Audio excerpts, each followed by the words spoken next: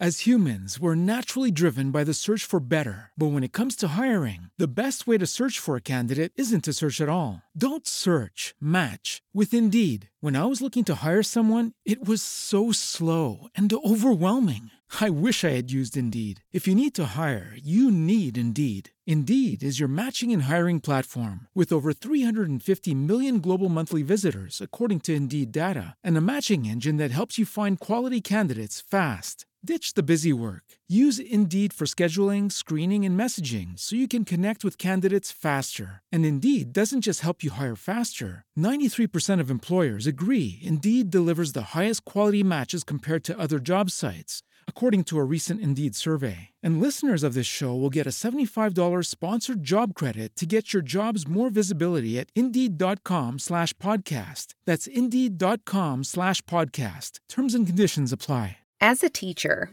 one of the most important parts of a new school year is setting the tone for learning. We spend countless hours planning how to decorate and equip our room so our students feel comfortable and have everything they need. And know that this space is a serious space for learning, and that they will be met with an equal measure of high expectations and care. I take meticulous note of where to seat students to eliminate potential distractions and yet to make the space feel collaborative. You see, teachers don't just worry about the curriculum and the pace of the lessons, which data I'll gather from each assessment to measure growth, though all of those things are important. As a teacher, I also care about your child's well-being. Will she be hungry? Stash some snacks in my desk drawer. Will he have access to highlighters? Better buy another pack. Will she need a winter coat? Let me see if I have one that I can pretend like I don't need any longer and ask if anyone would like it, knowing exactly who I want to take it. Will he need to hear an extra voice cheering from the stands? Better cancel my Friday night plans to be at the game instead. Those kids in the classroom each and every year become my kids. Yes, I know they're not mine to raise, and I don't try to, but there also better not be anyone who talks badly of them, because I will fiercely defend my kids. I will cry when they move on at the end of the year to start their adult lives in college, because they're my kids. And I always find joy when they decide to pop back up and send messages to let me know that I made a difference in their lives, because they're my kids. But what happens when there are events that I can't shield them from? On the first day of the 2002-2003 school year in Henry County, Virginia, at Figsboro Elementary School, teachers set up desks for the first day of school, including a desk for the 4th grade 9-year-old child who had already been missing for several days. I have no doubt that that teacher hoped and prayed for a miracle to see that added beaming face when school started. Unfortunately, that seat remained empty, and the classroom buzzed with questions and with fear. A fear that the teacher couldn't protect her kids from. This is the story of the Short family.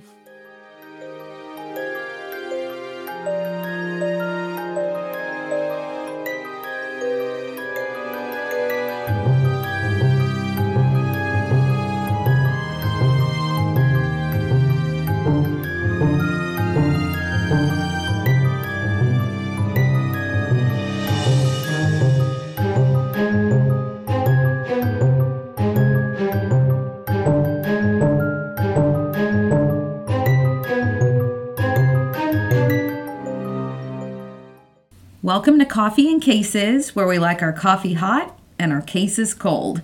My name is Allison Williams. And my name is Maggie Dameron. We will be telling stories each week in the hopes that someone out there with any information concerning the cases will take those tips to law enforcement, so justice and closure can be brought to these families. With each case, we encourage you to continue in the conversation on our Facebook page, Coffee and Cases Podcast, because, as we all know, conversation helps to keep the missing person in the public consciousness, helping to keep their memories alive. So sit back, sip your coffee, and listen to what's brewing this week.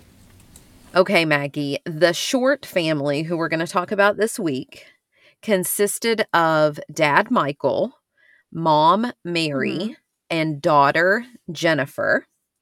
And they lived just off of US Route 220 in Oak Level, which, as I mentioned in the introduction, is in Henry County, Virginia. Okay. And Jennifer was in 4th grade, yes? Mm-hmm. Yes. That's like one of my most favorite ages in the classroom because they still want the teacher to love them, but they're independent enough. They're just so sweet at that age. Mm-hmm. And I think what makes that bond even more special, too, is that Oak Level was this very small community, fewer than 1,000 people. Oh, wow. Yeah, and it is flanked to the north and to the south by large cities. So Roanoke, Virginia to the north, and Greensboro, North Carolina to the south. The Shorts' address, 10820 Virginia Avenue, was just off a main thoroughfare, but it was still fairly rural. So while their home was near the Circle C convenience store and the Circle C motel, their nearest neighbor was a football field's distance away. I kind of like that, though. I like having people near me, but not right up in my face.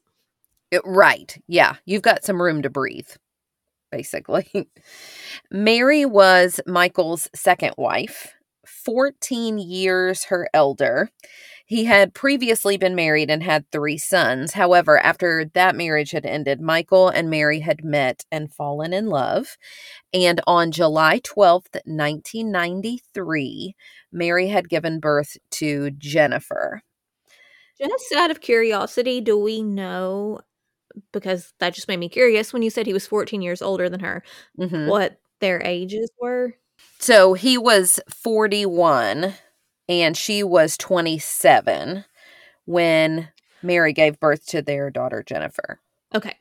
And Jennifer's aunt, Carolyn, said of Jennifer in an interview with Fox 8 News, quote, "She was a fun-loving child. She was a smart child, and she loved her parents to death. Not one more than the other, but both equally," end quote. Oh, that is sweet. Mm-hmm.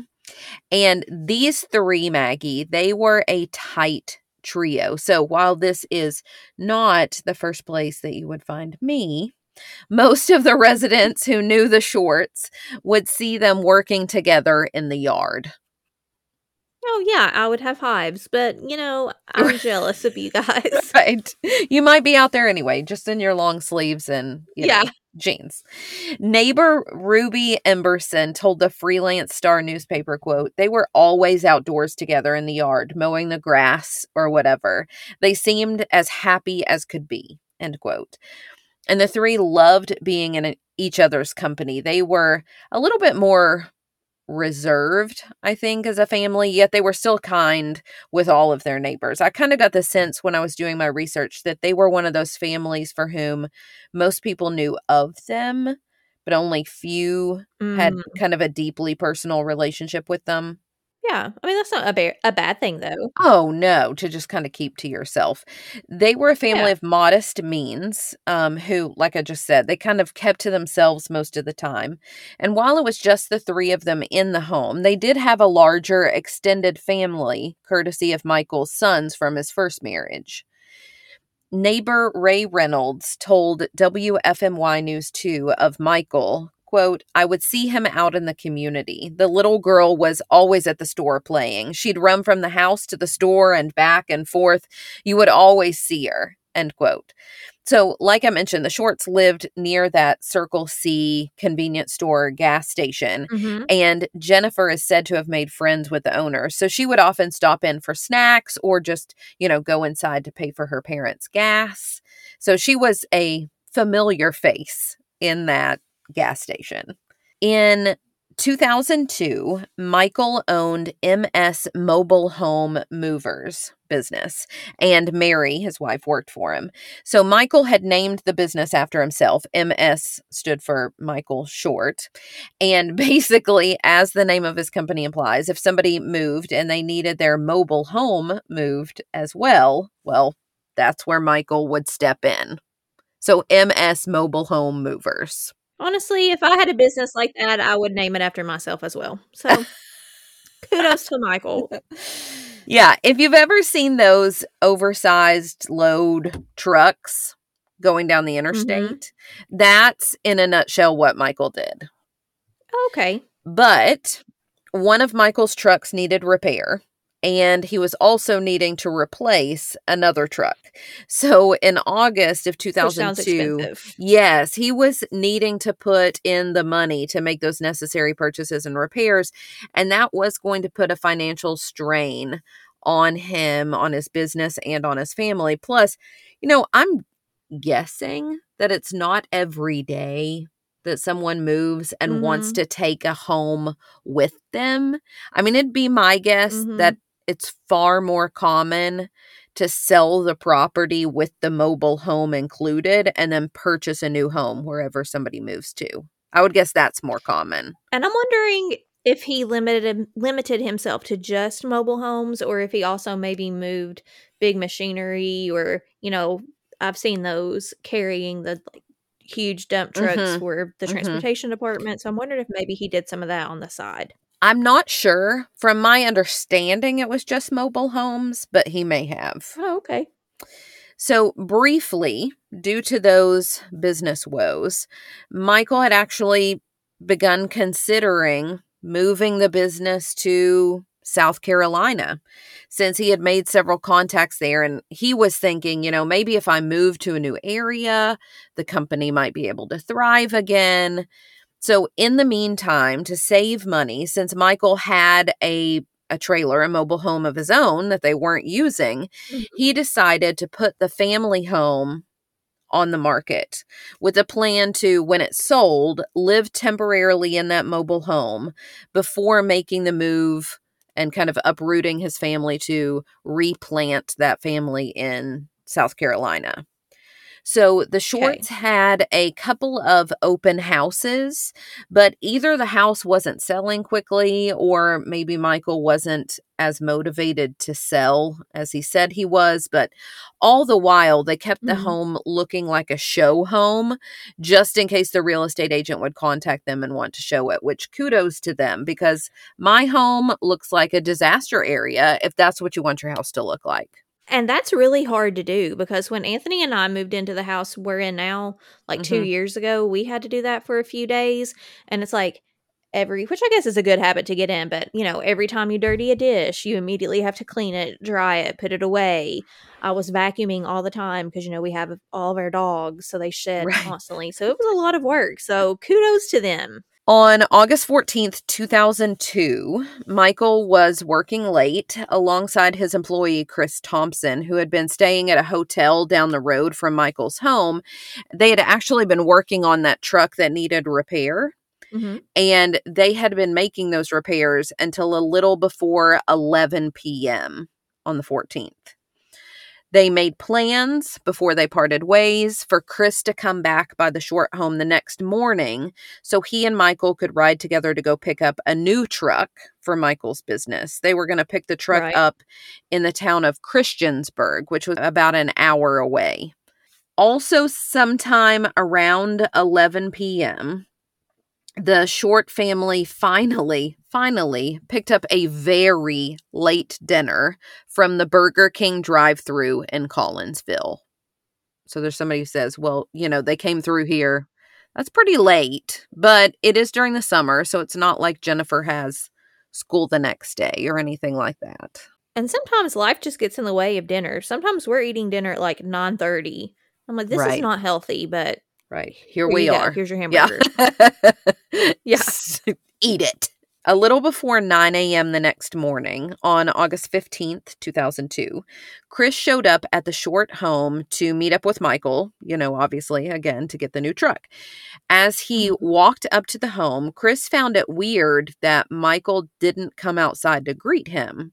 He didn't see Michael or see any sign of activity anywhere. So it was almost like nobody's awake yet. But the home's garage door stood wide open. So Chris walked up, and as he got closer, he still didn't see Michael come out. So Chris probably thought, I'll just quickly peek a head in, let Michael know that I'm here, no rush, but I'm ready whenever you are. Because sometimes Michael could get caught up in working on things in the garage and he would get preoccupied. So maybe Christopher's thinking, oh, he's probably, piddling with something and just lost track of time. Yeah, it sounds like he knows Michael's family enough that he would feel comfortable just like, opening the door and saying, "Hey, I'm here whenever you're ready." Exactly. Michael Short was indeed in the attached garage. Chris saw him on the couch deep in the garage when he entered, so it appeared like Michael was still sleeping on the sofa. However, Michael wasn't sleeping. He had been shot a single time in the head with a .22 caliber gun, execution style. Chris Thompson immediately called the Henry County Sheriff's Office out to the scene. When law enforcement arrived, they searched the rest of the home, and that's when they also discovered the body of 36-year-old Mary Short in the bed. She had also suffered from a single gunshot wound to the head, again, execution style. Law enforcement quickly entered Jennifer's bedroom, only to find it empty. It was obvious that Jennifer had been in bed because the mattress was pushed away from the wall about 2 inches. The covers were thrown back as though someone had done so to get out of bed, and Jennifer's pillow was on the ground. But other than that small dishevelment in Jennifer's bedroom, the rest of the house still looked immaculate and showed no sign of struggle. This is odd. Very odd circumstances. With both parents deceased and no sign of their child, law enforcement's initial thought was that perhaps Jennifer had been awoken by the shooting in the garage and then in her parents' bedroom, and that maybe she had been able to sneak out of the house with plans to return after the intruder had left.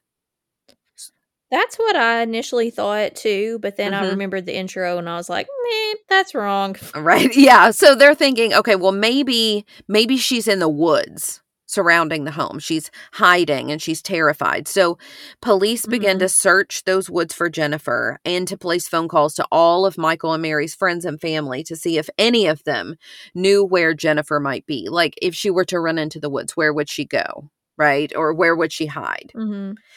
As the hours ticked by, though, and Jennifer didn't return to the home, law enforcement were forced to accept the fact that she, too, had likely met with foul play. Since they couldn't locate her in the immediate vicinity by the afternoon of the 15th, with no further clues as to her whereabouts, police issued an Amber Alert for Jennifer. So the logistics of the Amber Alert actually showed how little law enforcement knew about when the crime had occurred. I mean, they didn't even know what Jennifer was wearing or who she could possibly be with. So this is more of just a, here's this child. Yeah. Kind of a thing. Has anybody seen it? Yeah. And you think about it, the last that the Short family had been seen was around 11 p.m.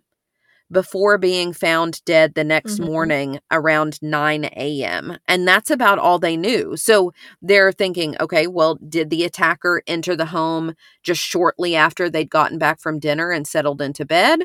Or had the killer committed the crime just before Chris Thompson had arrived to pick Michael up the next morning?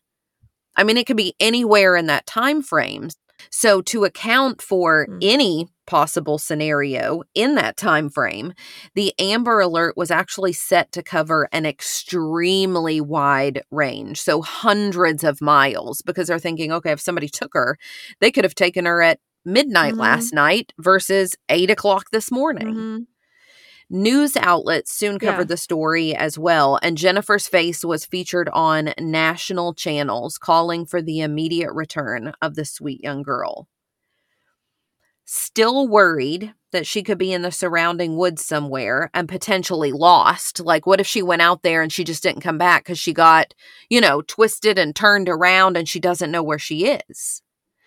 So over the course of several days, police carried out searches with volunteers from the community and family to aid in those searches. They brought in ATVs and horses to search the more inaccessible terrain. They brought in canine units and they flew a helicopter overhead. They searched local bodies of water as well as the nearby Circle C motel for clues, but still no Jennifer, nor even a single sign as to where she might be. So the scent dogs, they did actually hit on Jennifer's scent, but they hit on her scent at her home, at the Circle C convenience store, and at the Circle C motel. But police didn't think any of these hits were significant since Jennifer was known to frequent all three of those places almost daily.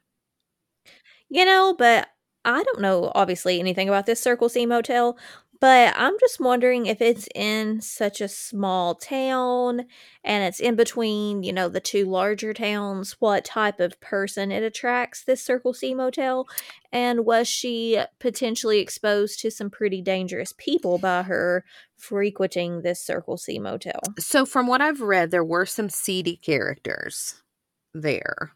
Okay. But for some reason, I mean, even though the dogs hit on her scent there, police were like, it's probably just because it's so close to her home. She walked by it every day, and didn't really put much, thought, I guess, into that hit. But the search for Jennifer was paramount to law enforcement. And I'm sure at this point, they're thinking, if we can find Jennifer, then that means we can find the killer. If the killer has abducted her, or if she's out there still hiding and she's lost, we would at least have more details when we find her about the timing or potentially what the suspect looks like. And I want you to imagine what this small town law enforcement agency is facing here. They likely only handled small crimes like a small town normally does. So traffic tickets, maybe some vandalism, some domestic disputes. Yeah. But homicide, right. But homicide would normally be a crime reserved for larger cities, let alone a double homicide. And on top of the killing, a kidnapped child, exactly. Yep. On top of the killing of both Michael and Mary Short, they have that added crime of a child abduction. So the manpower required for the handling of even one of those crimes had to be more than the small town could handle. Hopefully, though, they asked for help, especially with a child missing. Doesn't larger agencies usually get involved in those circumstances? Yes, they do. And luckily, unlike so many of the cases that we cover each week on the show, this small town agency did have the wherewithal to request help in their investigation. Good. Throughout the course of this investigation, as you're going to see, law enforcement have been intentionally vague and strategic in their release of information, though, to the public. Oh, that's good. To illustrate, initially, they were vague about what evidence they had collected from the home, and they were vague because Jennifer was still missing. So they were concerned, that if the person who had abducted her knew what the police had in terms of evidence or believed that the police were hot on their trail, then they might be more inclined to harm Jennifer. So they're like, let's not reveal what we've collected. Now, years after the crime, we have more information about some of that evidence. So here is what law enforcement were able to find that we know now. Based upon the position of the bodies and no sign of struggle, it appears as though the couple had been taken completely unaware of the attack on their lives. Since, as I indicated earlier, both of them had been shot execution style, that told police that this was not a murder-suicide. We can rule that out. Both Michael and Mary had been killed with a single shot by a .22 caliber gun.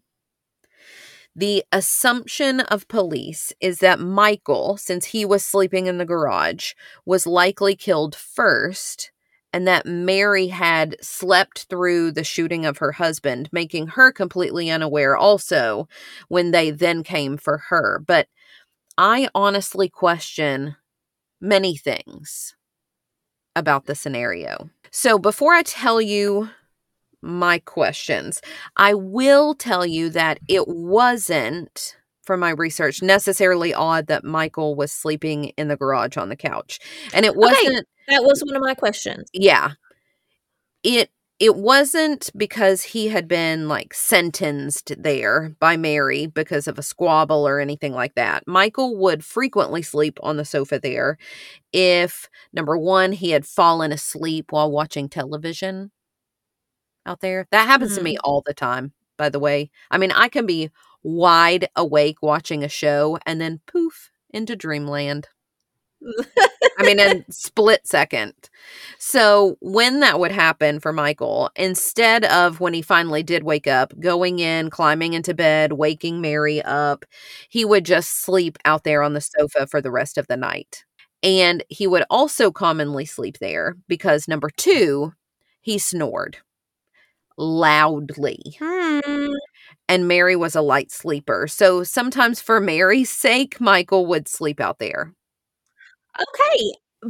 See, I too am a very, very light sleeper. I think that must be a woman thing. I don't know. But Anthony snores like a NASCAR speedway. Like, it is so loud. I have to sleep with noise canceling earphones in, which is not healthy for your ears to do that every night, by the way. Oh. But there are some nights, even with these in, and we have a bed that can tilt you up so that you're on like a position that's supposed to prevent snoring.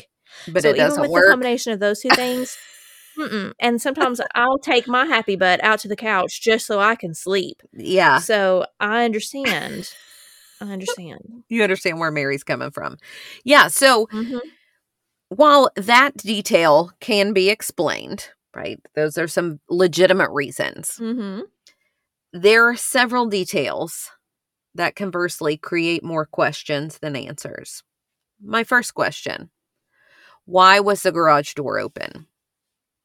So, yeah, I don't think he would sleep with it open, but it was summer, so maybe he Right. just needed a nice little breeze while he was sleeping, and they don't have a lot of neighbors. Right. And that could be it. I mean, we don't know if the garage door had been left open when Michael went to bed or if the killer had opened the garage door maybe when leaving. So, did he simply fall asleep on the couch with the door up either that night or the next morning, maybe wanting to get, like you said, Maggie, a little summer night breeze or morning breeze, and then the killer had come in with that night or morning air? I mean, in my mind, the other scenario doesn't fit, that the killer would have opened it while leaving. That's something that's proposed by a lot of people, but I could be wrong.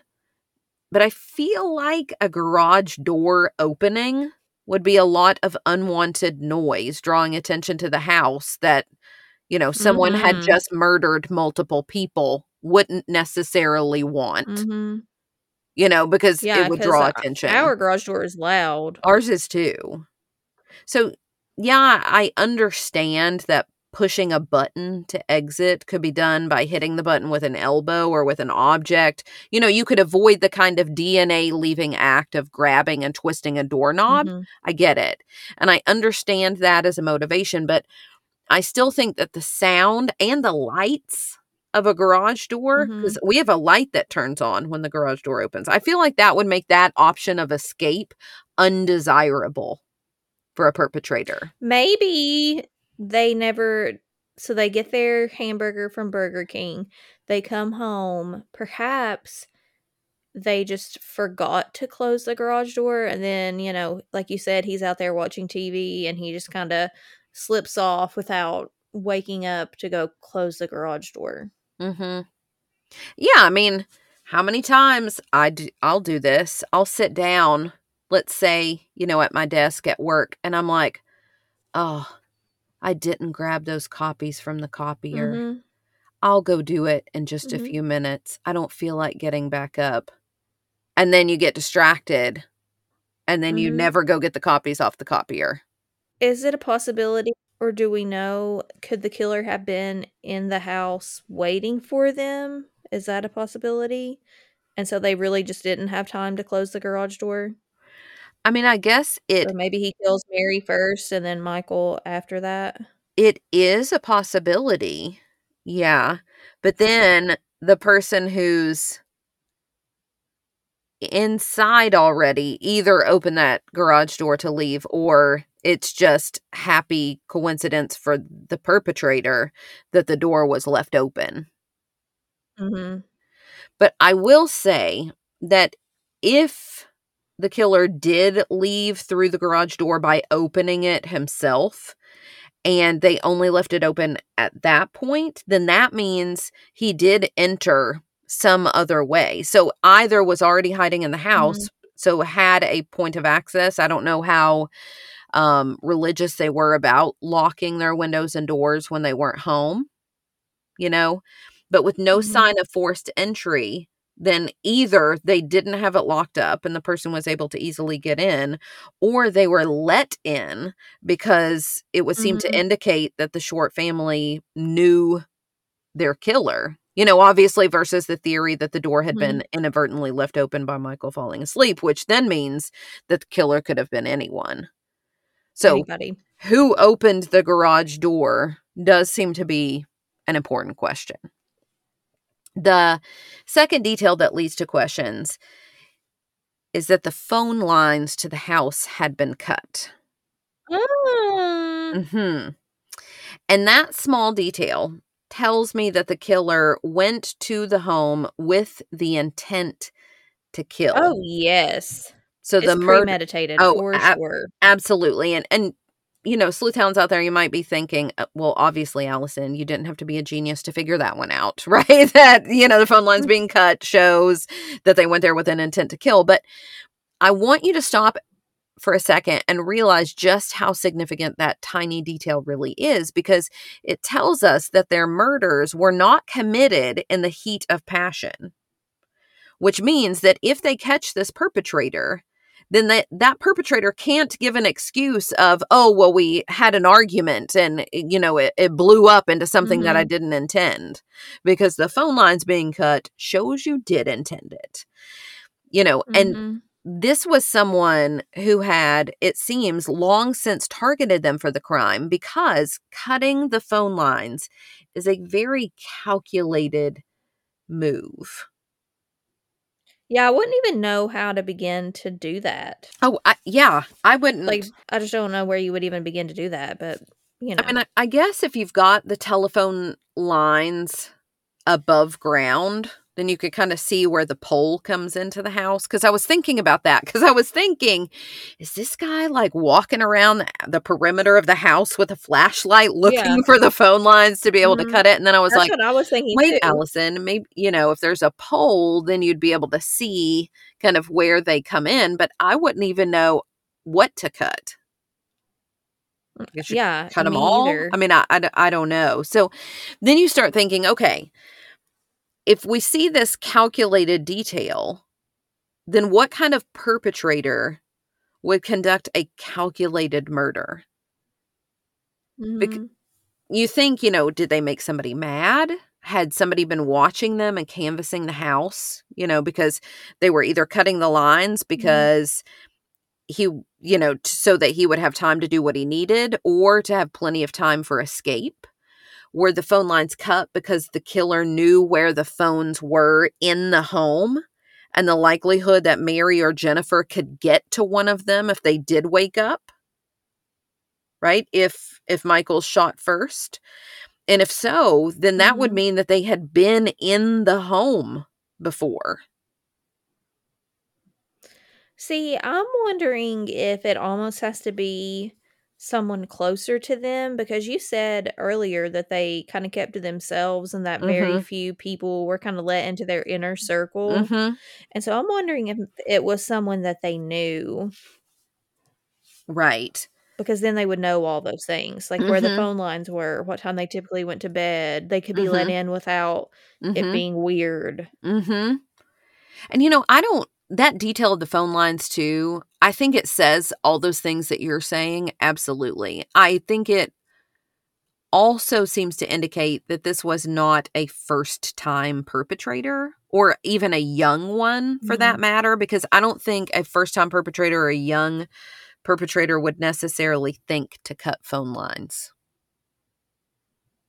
I mean, Yeah, I feel like unless the they saw a act movie or something like or well, that. that's true, yeah. I feel like the act of cutting the phone lines tells much more than the act of not doing it would. Mhm.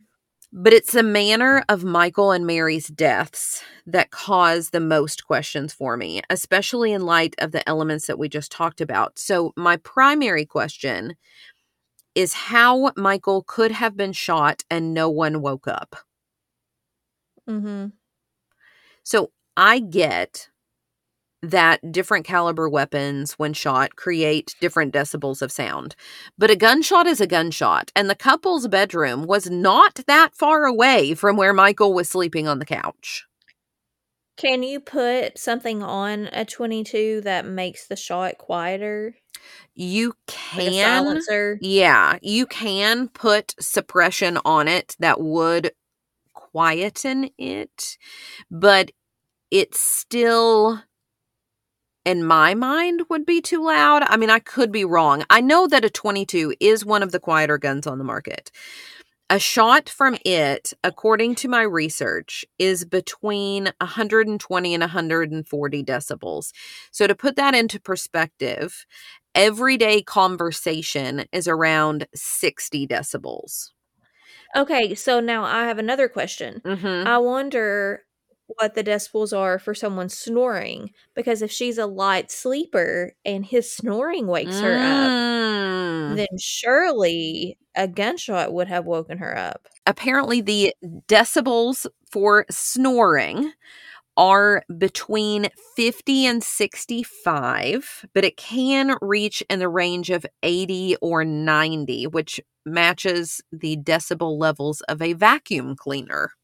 So it can get up So to then, 80 yes, or she 90. definitely would have been woken up by that, That's what like, I'm twice as thinking loud. too. And I feel like when all the different sources that I looked up, when they're giving a comparison, they compared the shot of a 22 to the decibels of an everyday conversation. But I feel like those two statistics, when they're given together, paints a false picture, because I feel like when you look at them side by side without understanding decibels, it almost makes it seem as though, oh, 60 to 120, that's not that loud. If the television were loud enough, then maybe the gunshot might have been mistaken for a sound Mm. emitting from the television and, therefore maybe something that Mary would have slept through. But I did want to add this final statistic too to kind of give a reality check. So if you remember, a 22 is between 120 and 140 decibels.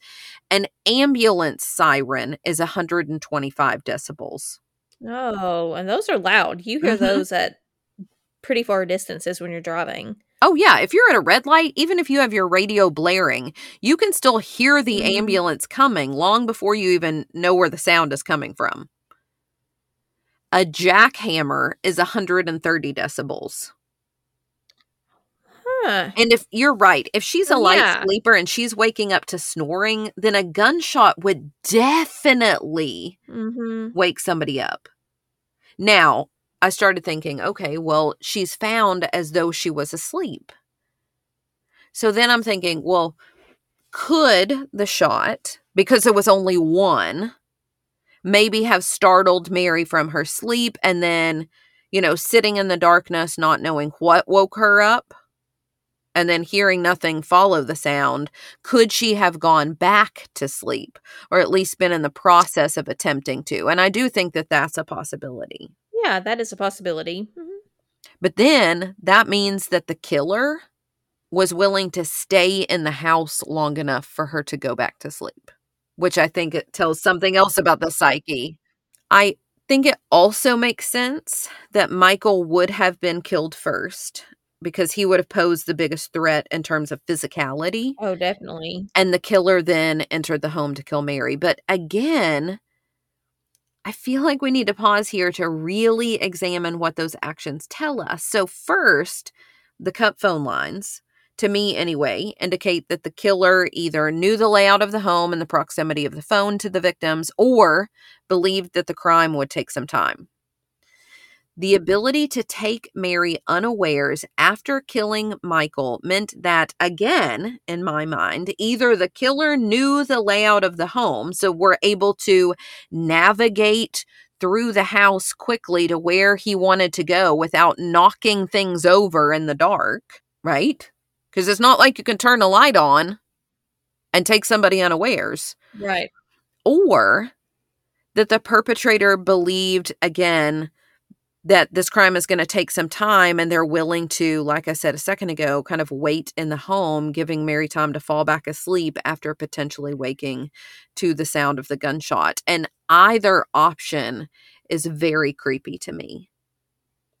Which could also explain why the phone lines were cut. They probably did that beforehand, thinking, well, I'm going to kill Michael first. If she were to wake up, then she would maybe call 911. If I cut the phone line, she won't have the chance to do that. Mm-hmm. Mm-hmm. But I feel like even the act of entering the home after killing Michael tells us something about the psyche and or the motivation of the perpetrator. I wonder if this person has ever been, the killer in this case has ever been like, you know how the FBI can do those profiles? Mm-hmm. I would be interested to say what they say about this person. Because if it was just against Michael, then boom, you kill Michael, you're done. Right, exactly. But Yeah. obviously it wasn't just Michael. Yeah, exactly. Because, yeah, you're right. I mean, if it were just about Michael, he would have killed him in the garage and then fled through a potentially already open garage door and never have needed to enter the home. Because of what actually happened, I refuse to believe that it was solely due to some personal grudge with Michael alone. Or I feel like it would have ended right there. I think it was, they were specifically targeting Jennifer. Oh, we're going to talk about that. Because why is she the only one that isn't in the house? Yeah, a dead? lot of people think that same thing. So we'll come back to that. Another detail I think about the manner of death that gives me pause is, again, I keep going back to it, like the phone lines, how calculated the deaths seem. So this wasn't a messy crime scene of struggle. Right? It doesn't seem to me as though the crime was so deeply personal that the killer wanted to see Michael and Mary suffer. Instead, they were shot in their sleep with a single shot. So an act that to me seems more like one committed by a stranger rather than someone with a close personal relationship to the victims who felt, some deep anger toward them. Yeah. So I'm struggling to make the details add up. I wonder if it could, again, if it is about Jennifer, even be someone who felt remorse in having to kill Michael and Mary. And that's why the deaths were, this is a horrible word, but more merciful. Mm-hmm. It could be. I don't know. I think that is a likely possibility. So we're going to get to potential motives here in just a minute. But before we get to that, Maggie, I did want to tell you what a thorough job law enforcement did with the crime scene in this case. They collected anything and everything that even had a remote possibility of containing DNA. That's awesome. They had 22 shell casings, one from the garage by Michael and one that was found in the bed next to Mary, other weapons and ammo that were found in the home, items related to Michael's business like his checkbook, a computer disk, documents taken from a briefcase, though we don't know what those documents are. They've never clarified. And $600 in cash and a blank check that had just been lying on the kitchen counter, which obviously rules out some motives for us right there. because we know if the gun was Michael's gun? from what I understand, it was not one of his guns. Okay. But, to think somebody's going to come in and do this and then just leave $600 that was lying there in plain sight. That's bizarre. Yeah, along with jewelry, I'm sure Mary had. According to television coverage of the case, the evidence log also mentioned potential fingerprints and or hair collected that belonged to an unknown person. One source said there had been a note collected from the kitchen table, though I wasn't able to find that corroborated anywhere, nor to find any indication as to the content of the note. But it just mentioned, one source mentioned that there was a note. There were also early reports of a partial fingerprint writing on a window. Like, you remember when you were a kid and you'd like fog up the window and write on it? Like that kind of a writing on a window that read, and again, this is only partially, "I'm glad to see." But again, I wasn't able to corroborate that detail, but that was in early reports about the case.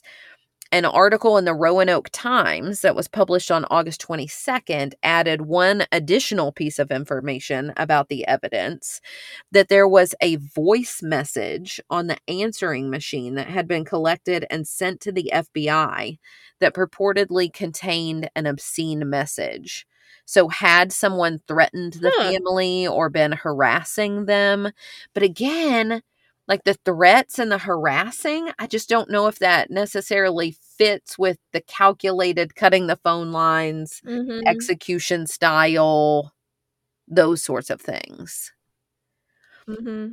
Police have said that in total, they collected more than 100 pieces of evidence. Captain Wayne Davis of the Henry County Sheriff's Office actually said, as recently as August of 2022, so this year, that there were upwards of 1,000 pieces of evidence collected. Wow.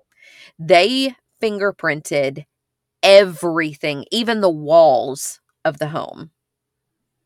So basically, they knew that if DNA technology continued to improve, that they wanted to make sure to collect everything that they could that would help them ID the perpetrator in the future, even if they couldn't do it now. The other good news amidst all this tragedy was that there was still hope for them, that Jennifer was alive out there somewhere.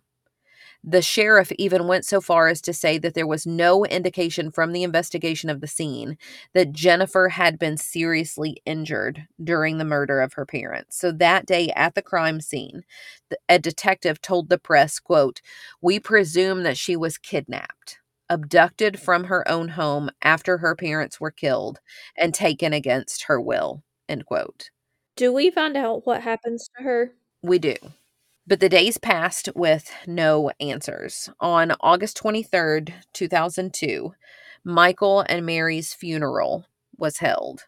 Imagine how hard this funeral was on the Short family, to lose so many people at once, and with Jennifer. Yeah, and Jennifer is still missing.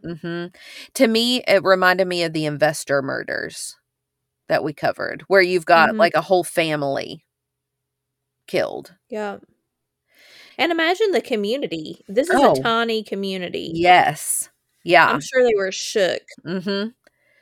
Carolyn Short, Jennifer's aunt, said, quote, "It's one thing to lose one or to lose a child, but when you lose a whole family, that's a lot," end quote. And then to know, on top of that Carolyn learned about the murder of her brother Michael and sister-in-law Mary from watching the news and not directly from law enforcement. And that is heartbreaking.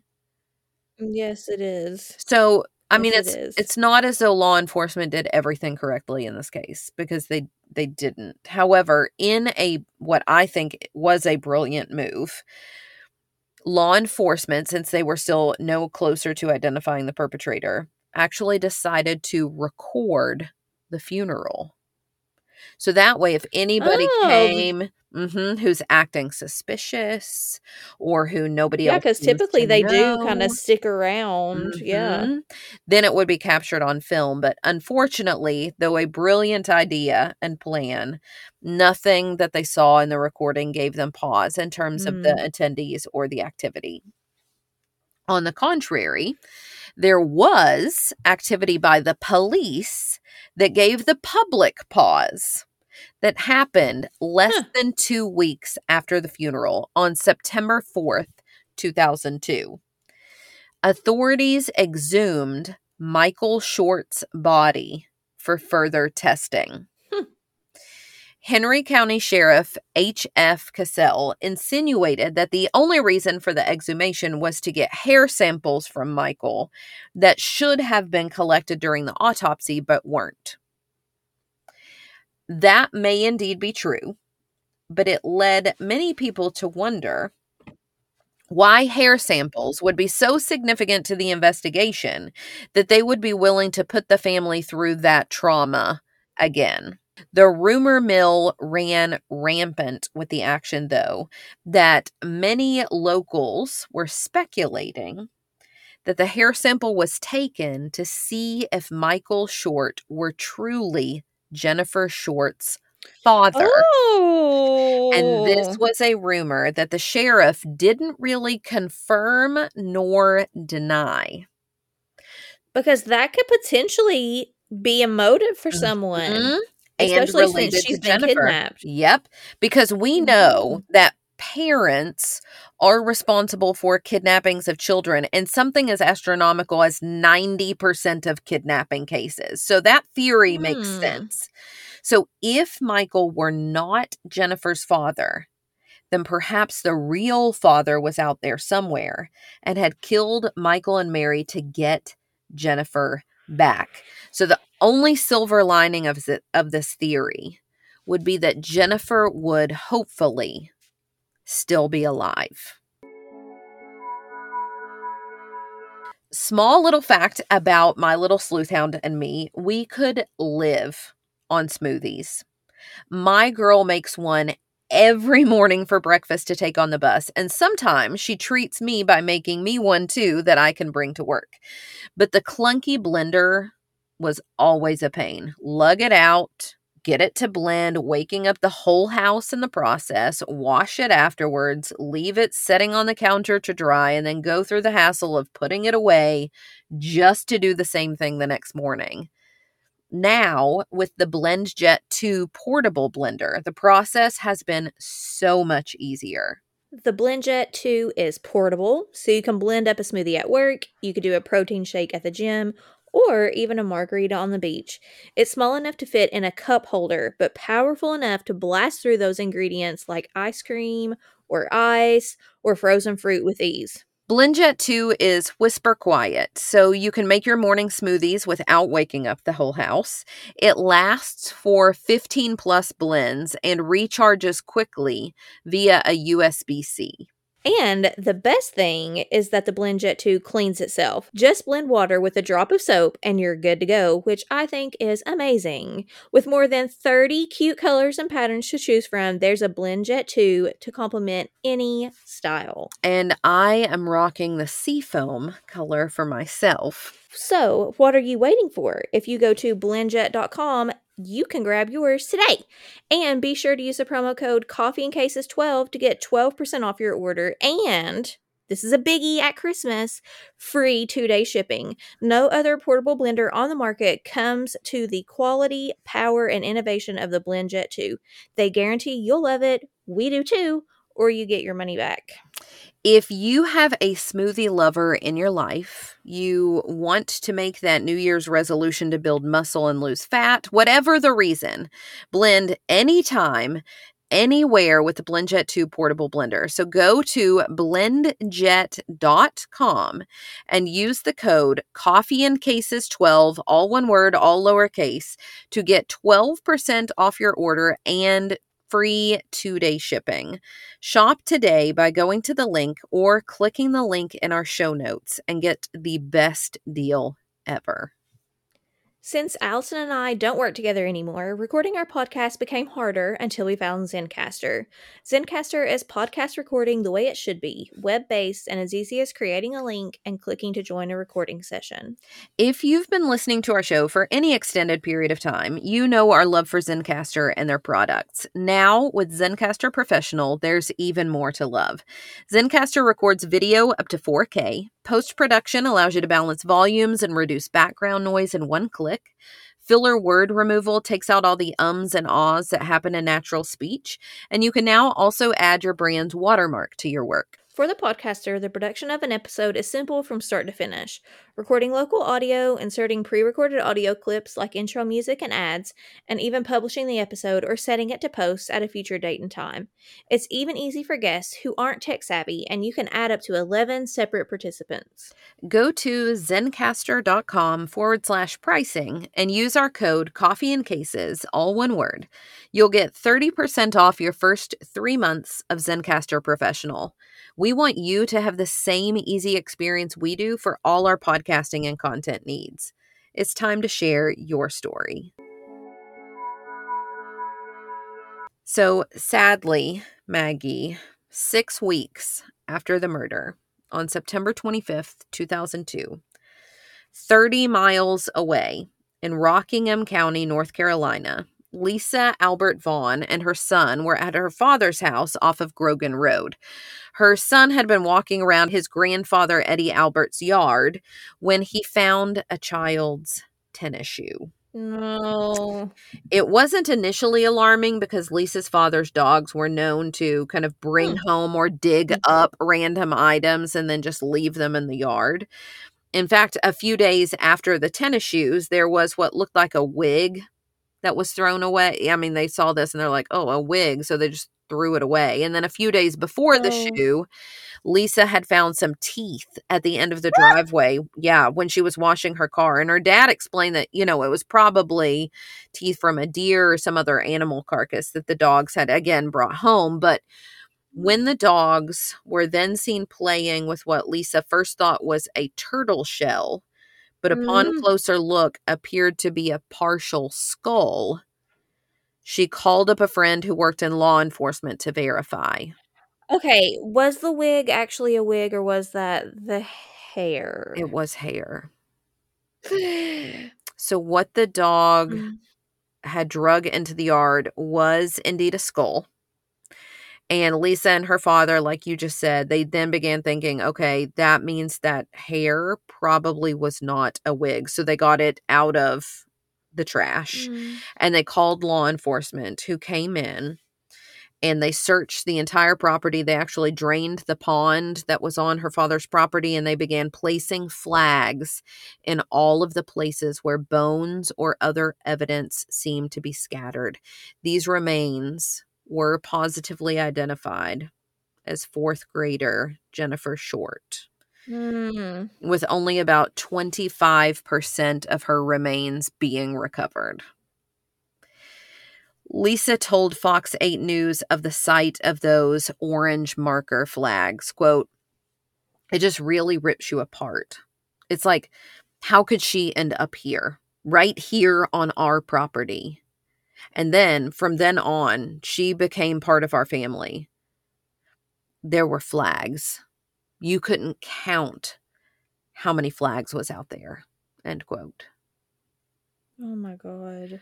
Lisa and her father were very invested in hoping for resolution as to who could have committed such a heinous crime. And in the years since, Lisa's father has passed, but he had never stopped hoping for answers. Lisa recalled, quote, "He had hoped before he passed away that they would find out who had done this. We always discussed it, went over scenarios, especially how did this little girl get from Virginia to here? Why did she end up here?" End quote. And I wonder if did they ever find the rest of her remains before I asked this question? No. So, I mean, she could have been dragged, those bones, by a wild animal. Mm-hmm. Her remains could be anywhere. Mm-hmm. Yeah. Now, so her remains are found about 30 miles away from her home. So it's not that far away. Mm-hmm. But yeah, I think the scattering could have been Mm-hmm. from wild Animal animals. related. Mm-hmm. The majority of the remains that were found were located beneath that bridge in Stoneville, North Carolina, that now actually bears Jennifer's name. It's called the Jennifer Short Memorial Bridge. While her remains were scattered and decomposed, law enforcement could determine that Jennifer had also been shot once in the head. But I'm assuming not in her home, correct? Because there was no evidence of that. So she Right. had been, I wonder how long she had been alive before she was killed. And I think that's the big question. So there wasn't a .22 shell casing found in the home or blood spatter in her bedroom or anything like that. So, of course, finding her with the same injuries as her parents, yet such a distance away, makes me wonder why she was even taken from the scene in the first place, rather than, Mm-hmm. having been killed along with her parents in the home. Because that's odd that happened if the intent Mm-hmm. was to kill her and in the same way. But All along, yeah. I will add here that law enforcement have also been very vague in this regard as to whether Jennifer had been killed here at this place in Stoneville, North Carolina, near the bridge, or had actually been killed elsewhere and then brought there. They've been very vague on whether they know the answer to that question. And then, was the crime committed by someone with ties to both of those places? Or was this from someone from North or South Carolina even, but with links to the Short family? And that's why, we're going south. But with Jennifer's body discovered 30 miles away, there are just many more questions now. Mm-hmm.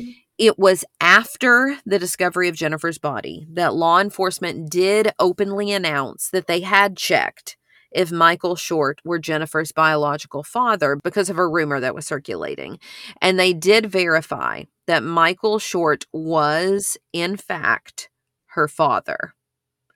Now, the reason that they had not publicly made that announcement at the time that they themselves knew the answer was because of the theory that Jennifer might still be alive somewhere. So they're thinking, okay, if she had been abducted by someone who at least believed he was her biological father, then he might not harm her, thinking, oh, this is my child. Oh, yeah. But then But if he found the truth out. exactly, yeah, if he found out the truth that she wasn't his, then he might do her harm, which is why that's why I said very calculated and strategic in what information they're giving out. And so it wasn't until police knew that, no further harm could come to sweet Jennifer that they made the announcement public.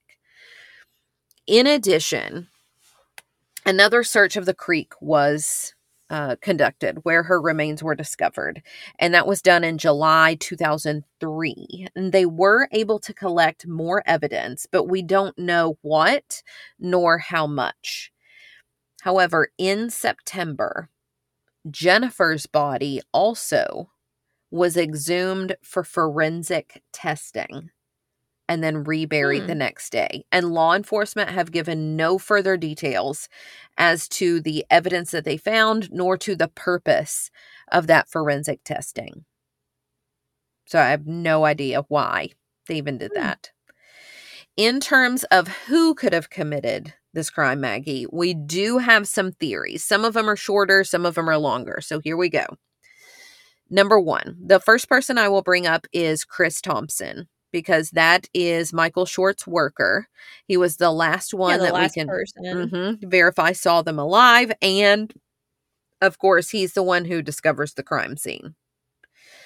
However, and this is a very short theory, police have indicated that he has fully cooperated in the investigation, and he has never been named a suspect or even a person of interest.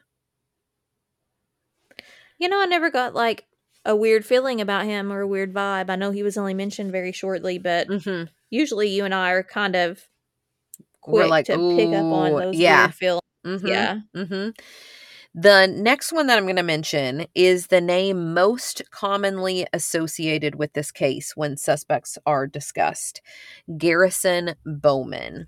He was in his 60s at the time. It was actually Bowman's landlord who put Bowman on the radar for law enforcement.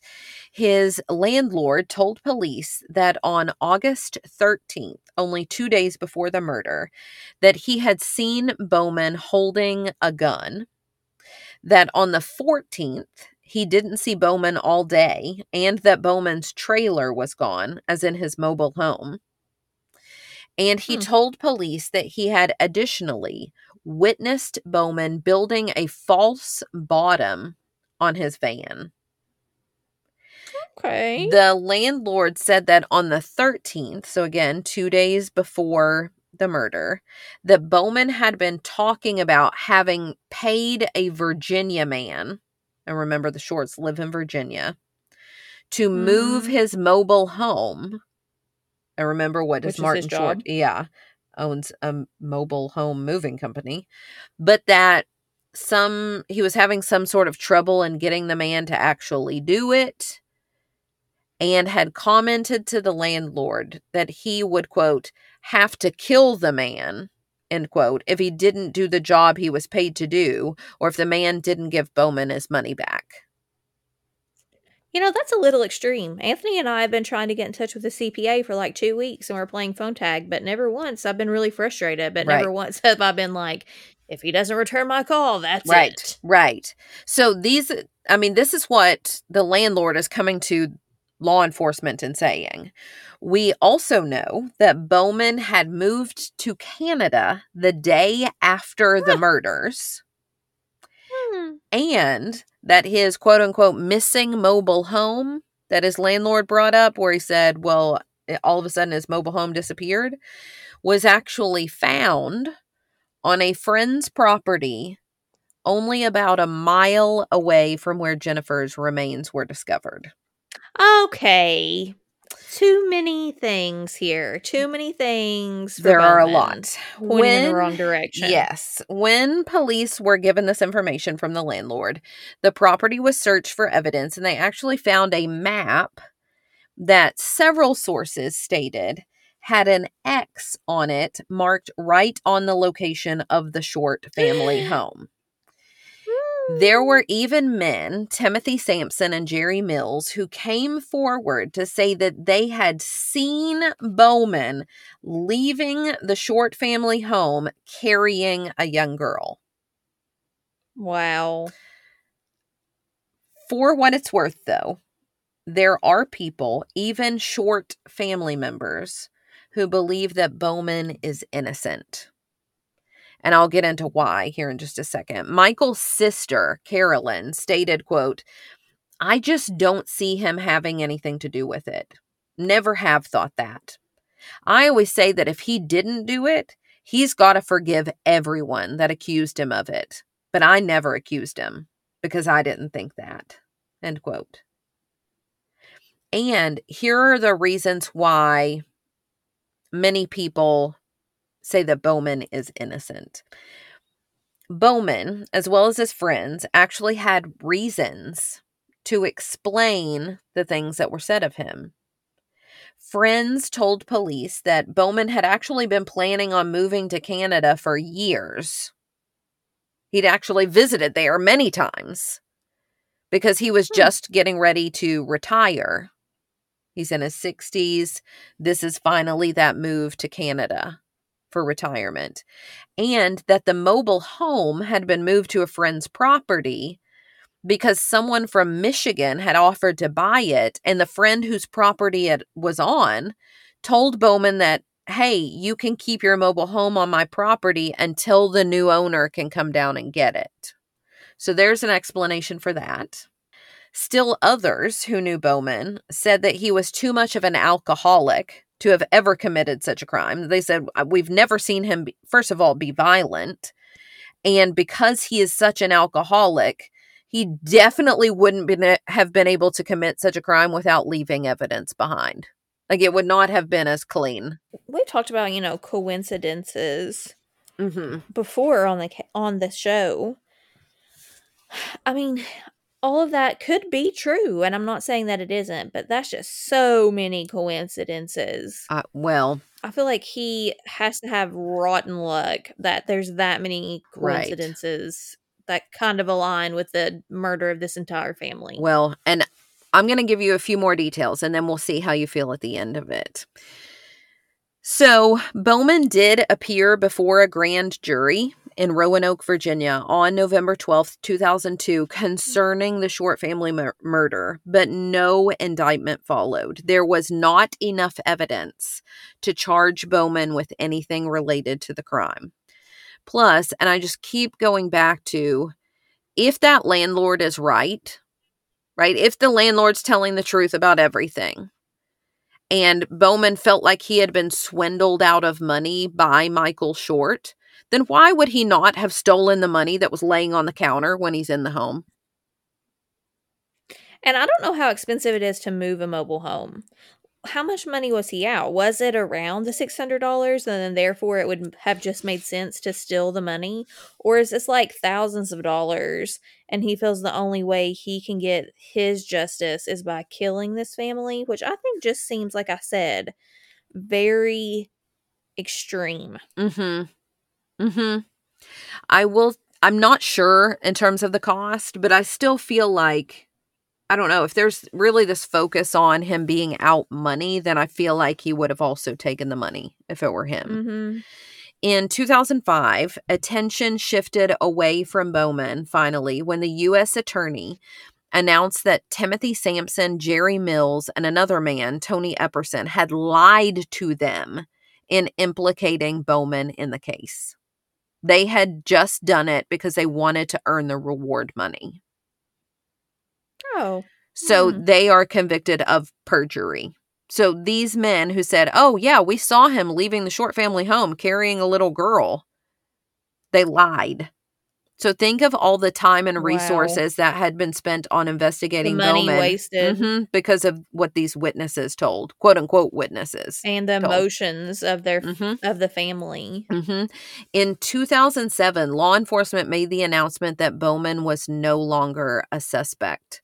So just like Thompson, Michael Short's worker, Bowman has also cooperated with law enforcement the whole time. In fact, a friend of his actually mentioned to Bowman, he said, hey, I'm seeing all these news reports that police are actually looking for you, right? And of course, we know it's because of those details that were given by the landlord. And they're saying they're looking for you in connection to this murder case. And it was actually Bowman who contacted the police himself. So he's like, oh, they're looking for me. Let me call them, Yeah, I don't think if you were guilty, you would do that. I don't think so either. And he indicated that he didn't even know who Martin Short was, and that the only person that he had recently had any beef with was his landlord. Oh. Yep. So that means it could have been lies as well. Bowman said that none of the conversations that his landlord detailed to police had actually happened. He stated that he had never been seen with a gun because he didn't own a gun. The police were able to confirm that there was no false bottom that was built in his van.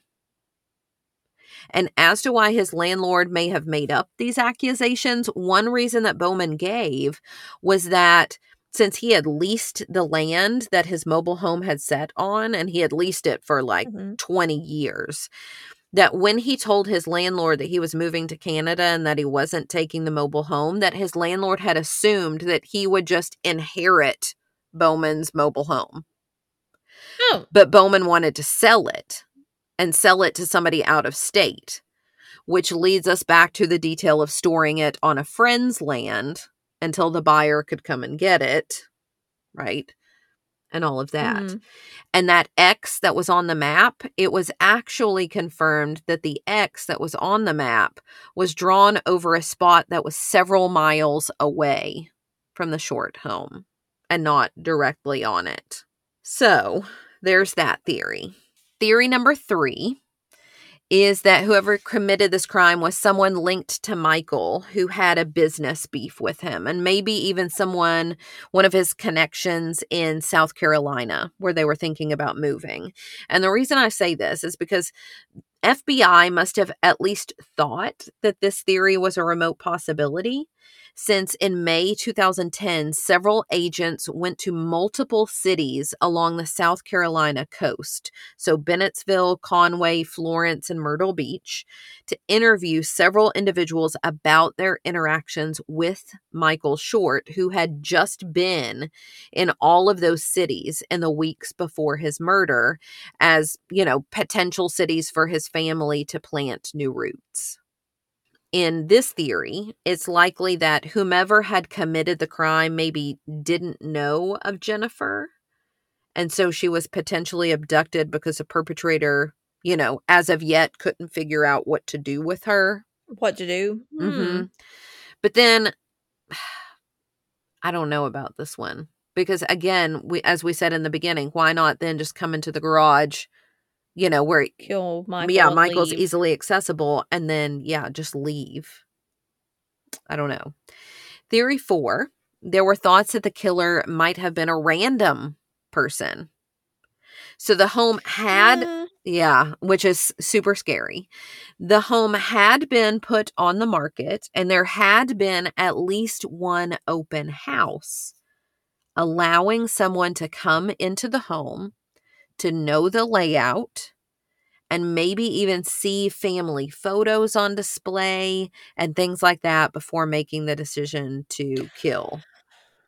Okay, so I at first was like, oh no, it's not going to be this one, the random killer. But I had forgotten about the open houses because, in my mind, I was like, it's not going to be somebody random because, they knew where the phone wires were to cut and things like that. But if they were there for the open house, potentially a couple times, because Anthony and I saw a house a few times, then they could learn the layout of the home. Oh, yeah. And know where the phones are. Mm-hmm. And all of that.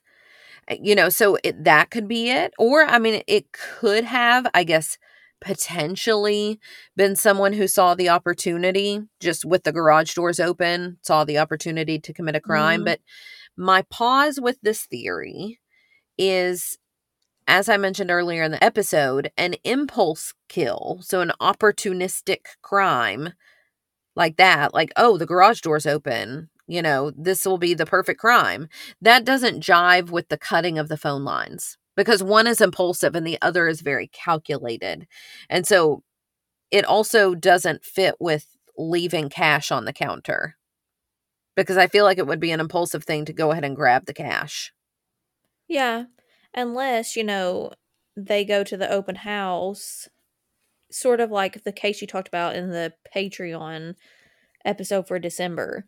Like, what if they weren't planning on killing, but they go to an open house and they just kind of have that impulse, and then they go back and kind of learn the layout of the house. So then it really isn't as impulsive because it's more calculated at that point. Yeah, it could be. Theory 5, Mary's stalker. Around 1992, so about 10 years before the crime, Mary had worked as a seamstress at the Pluma ink plant. And while an employee there were several times that a man showed up at the plant looking for Mary. And on each of those occasions, he was asked to leave. On one of those attempts, the man had actually managed to enter the plant itself and was escorted out by a plant manager. However, when she was asked if she wanted to press charges against the man, Mary declined.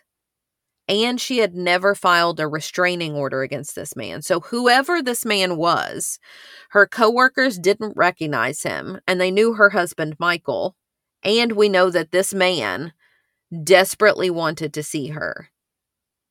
So many people thought that because Jennifer was born in 1993, that was the reason the rumor began that Michael might not be Jennifer's biological father. But despite searches and even releasing pictures of Mary back in the day to jog people's memories, no one seems to know the name of this man. So that's kind of where this theory ends. Theory number 6, a serial killer. In 2005, there was a similar case to the Short family murders. Many people do, I'll go ahead and tell you, discount this theory because it took place in Idaho, which is a far cry from Virginia.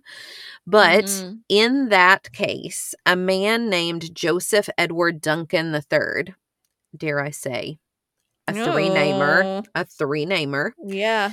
killed the parents of the Groney family, as well as the older brother, and abducted the two youngest children, a little girl and a little boy. And the little boy was eventually shot in the head. And Duncan then took the little girl, Shasta Groney, to a diner where he was actually recognized by the waitress who called the police. And that's how he was arrested. Duncan did also later confess to other murders. And he was a free man at the time of the Short family murders, though he had just actually served time for rape. However, we don't know if he has ties to Virginia.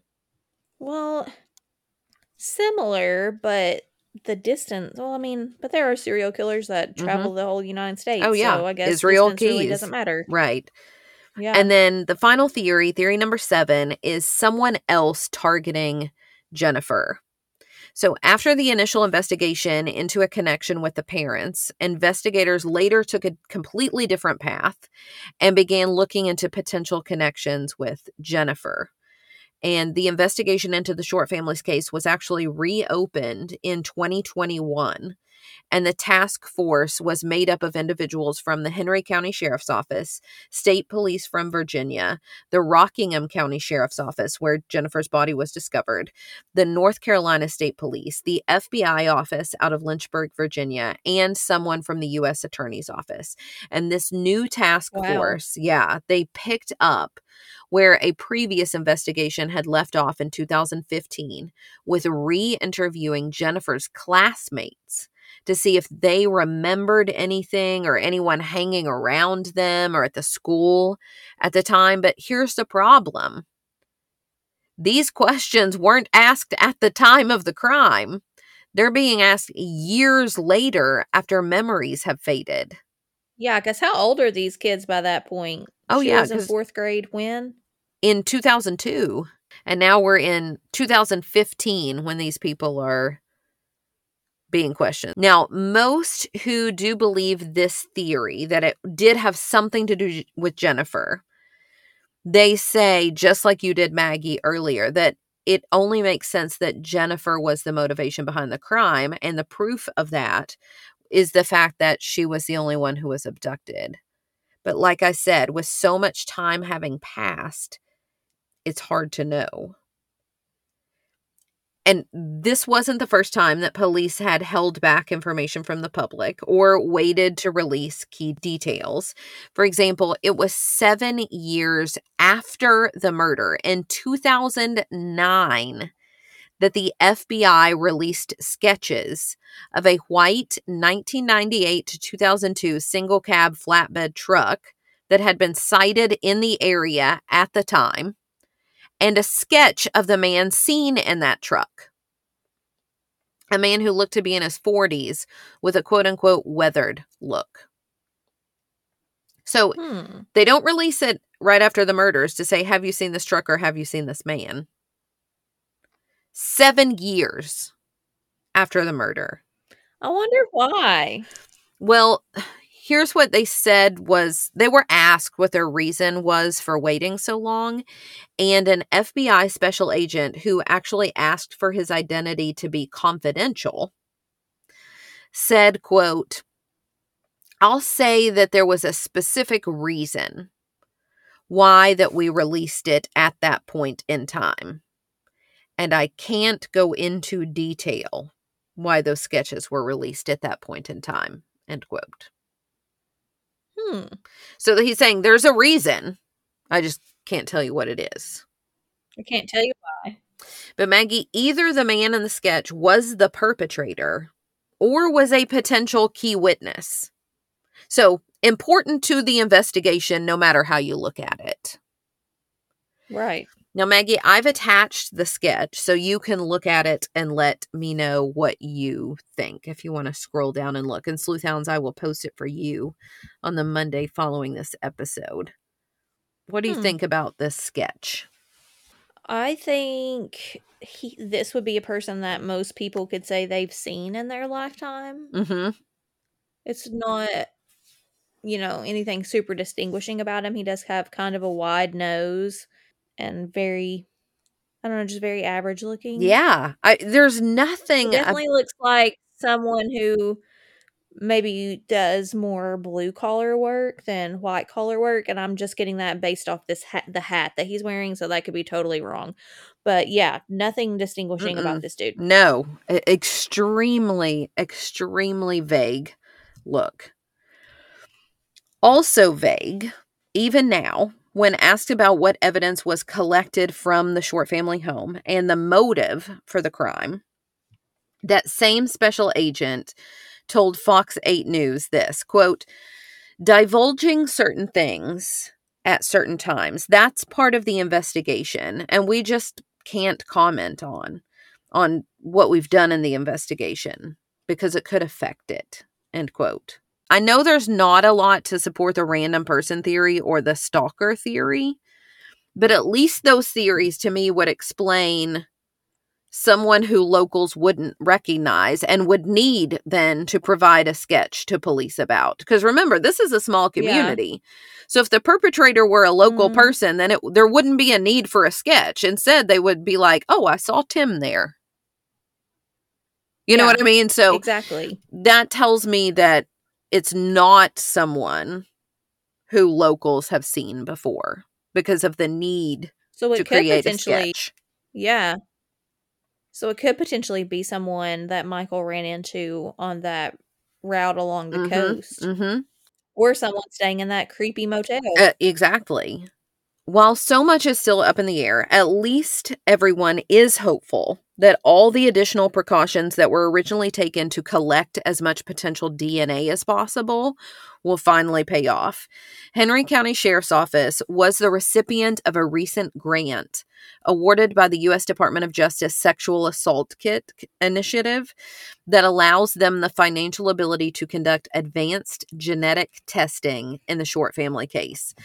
Current Henry County Sheriff Lane Perry told Jackie Pascal of WXII12.com, quote, that day at the crime scene, if it was even thought that it had evidentiary value, it was collected. With that grant, if there is a piece of evidence that wasn't tested, it will have testing. And if it doesn't have the most current methods, it'll be tested again. Any advancement that could possibly break something will be done, end quote. Now, I'm going to point out to you something that you probably already heard me say, that the funding was from the Sexual Assault Kit Initiative. Yeah. That makes me question some things. Mm-hmm. While there have been no established reports of sexual assault on Jennifer, Henry County Sheriff's Office Captain Wayne Davis told Justin Melrose of WFXR-TV that anytime a child's abduction occurs, it's a conclusion that must be ruled out. So with the potential evidence of the new DNA testing, Sheriff Perry told a reporter, quote, there's a part where we want to say that we feel we're close, but there's being close to actually getting a warrant, but we know the warrant is not the end of it, end quote. So taking everything we know, I want to also provide this insight. Perry, the sheriff, additionally told WGHP, quote, we do have people that this is focused around. We are not at liberty to say who, but yes, we do have things that point us in the directions with people, and we are working those leads and have worked them in the past. End quote. Similarly, but with a couple of minute added details, Perry told WFMY News 2, quote, when we went back, it probably opened the case up a little bit, and there was probably a name or two that was put back in a really tight pool of people as a suspect that may not have had that true light on them before, end quote. Interesting. Yeah, those are super interesting statements to me because it almost seems to preclude any new or as yet unidentified suspects, right? It seems to indicate that one of the previous theories actually put them on the right track, right? Right. He said things like, we're working those leads and we have worked them in the past. So then I'm thinking, okay, well, it's going to be one of those that they've already looked at. But then he says, we actually put some names back in and maybe some people who we didn't fully investigate before. Could potentially be someone we need to investigate. Right. So before I ask your thoughts, I wanted to share one final detail because we still do not know if this detail I'm going to tell you is related to the murder investigation or not. But on February 20th, 2019, firefighters were called to the scene at a property that had been abandoned for almost 2 decades. It didn't have electricity, nor any utilities turned on, which reminded me of the Brooklyn Farthing case, but it was ablaze. The home, which had been purchased for renovation about 10 years earlier but had never been fixed up, was for all intents and purposes destroyed by the fire. That property had been the Short family home. And fire marshals were not able to figure out what caused the fire and whether the fire was truly an accident or whether it was intentionally set to destroy even more evidence. Michael's sister Carolyn told WDBJ7, quote, "How does a house catch on fire? We didn't have a storm. There was no electricity in the house for months. They've cleaned it up quickly. So it seems to me that something is trying to be hid," end quote. But hidden by whom? So Maggie, what are your thoughts? Initially, I was kind of leaning toward the maybe random person who had been in their house enough that it wasn't completely random. I do think that Jennifer is at the center of this whole thing because I think if it was something against the parents, then they would have just killed all 3 of them in the house. I don't know why Jennifer was taken, so I feel like she has to be at the center of this whole thing. Now, though, I'm wondering if maybe it was one of those other theories that we just kind of dismissed and was like, no, maybe that's not it, because those final quotes got me thinking that maybe it was someone that we blew off and that investigators kind of blew off. Well, I think you could be right because they've been so tight-lipped about things. They could have evidence that actually implicates one of those people who, like you said, we just kind of brushed off, but now maybe deserves a closer look. The dedication from law enforcement in the case is clear. There's even a framed photo of Jennifer Short that sits on Sheriff Lane Perry's desk, just as it had sat on the previous sheriff's desk.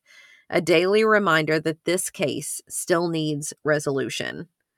Perry told WFMY News 2, quote, "Every day that picture is looked at multiple times a day so that we don't forget that case," end quote. Unfortunately, according to Sheriff Perry, there are certain individuals who he knows have more information than they are currently providing, citing the age-old, "I don't want to get involved," as the excuse, as cited in Kim Lee Martin's article for Crime Online. While those individuals don't want to get involved, at least one other very special person did just that. The Shorts' old neighbor, Ray Reynolds. After the case, Reynolds arranged a motorcycle rally to raise money for a reward and to maintain interest and a focus on the case. It's a rally he has organized for the past couple of decades. Now, due to declining health, Reynolds is afraid that this year's rally was his last, and that someone else will need to step up to organize the rally. He told Jackie Pascal of WXII 12, quote, "I made a promise I'd continue to do this until someone was brought to justice, and it just breaks my heart that this has not been solved. If any of you have kids, love your kids all you can. Just think about what the Short family's been through and what happened to that little girl." End quote. Specifically, police are still looking for someone who might be able to provide more information concerning the places in the community that the Shorts frequented and detailed information about their planned move to South Carolina.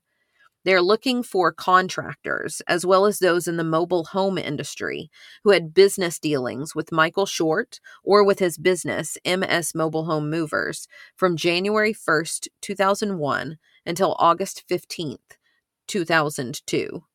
They are also interested in speaking with anyone who saw or worked with Michael or Mary in August of 2002. The Martinsville-Henry County Crime Stoppers are offering a reward of $62,500 for information in this case that leads to an arrest and conviction. Anyone with information regarding the Short family murders is asked to call the Henry County Sheriff's Office at 276-638-8751 or to call Crime Stoppers at 276-632-7463. Again, please like and join our Facebook page, Coffee and Cases Podcast, to continue the conversation and see images related to this episode. As always, follow us on Twitter at Cases Coffee, on Instagram at Coffee Cases Podcast, or you can always email us suggestions to coffeeandcasespodcast@gmail.com. Please tell your friends about our podcast so more people can be reached to possibly help bring some closure to these families. Don't forget to rate our show and leave us a comment as well. We hope to hear from you soon. Stay together. Stay safe. We'll see you next week.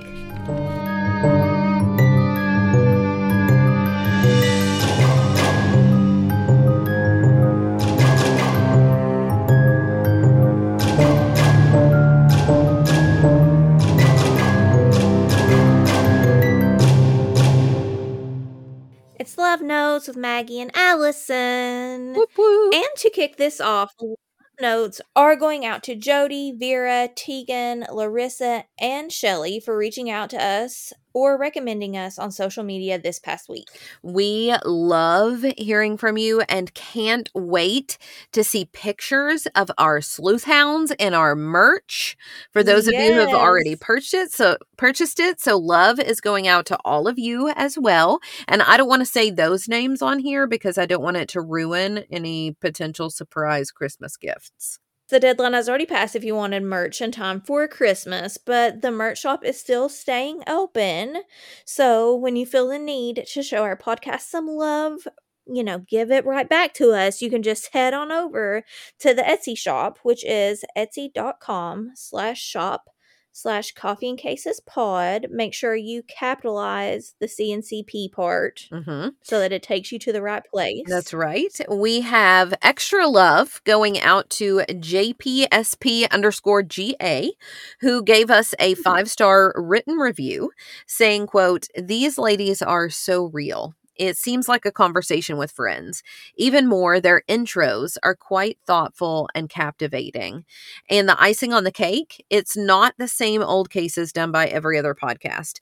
I've been an avid true crime podcast fan for a while, and many of their cases are new to me. My new favorite." End quote.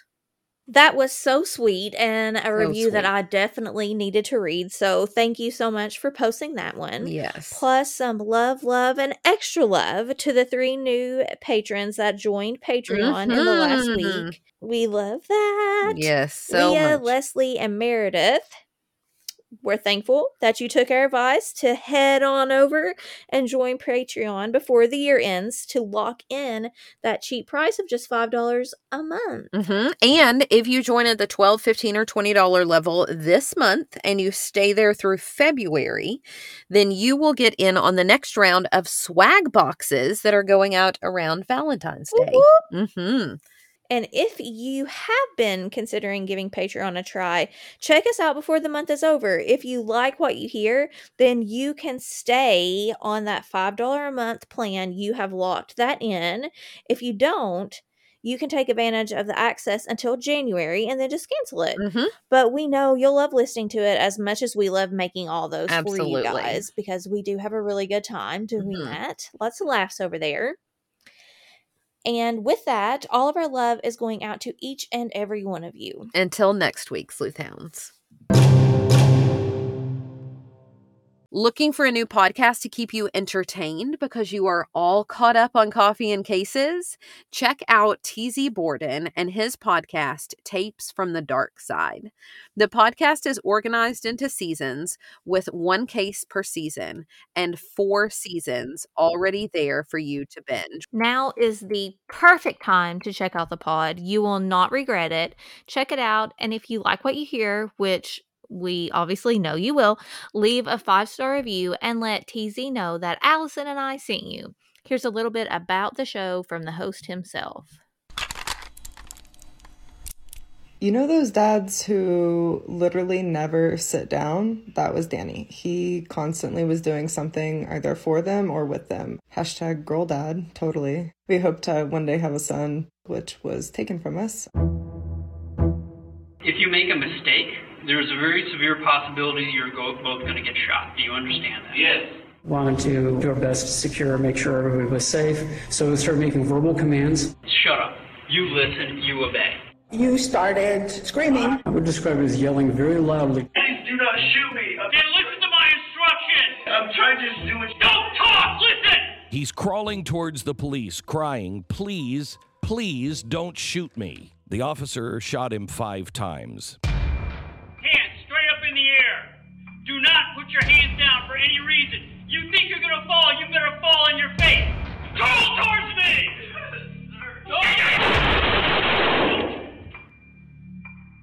Jesus Christ, they murdered that guy! And he got off. He got off. They killed this guy. I mean, it looks a lot like murder. Cop who killed, fired from the force, is now getting paid, collecting a taxpayer-funded check every month for the rest of his life. She received a phone call from her 8-year-old school. She tried choking herself while she was at school and told her friend that she wanted to die. I lost everything in my life.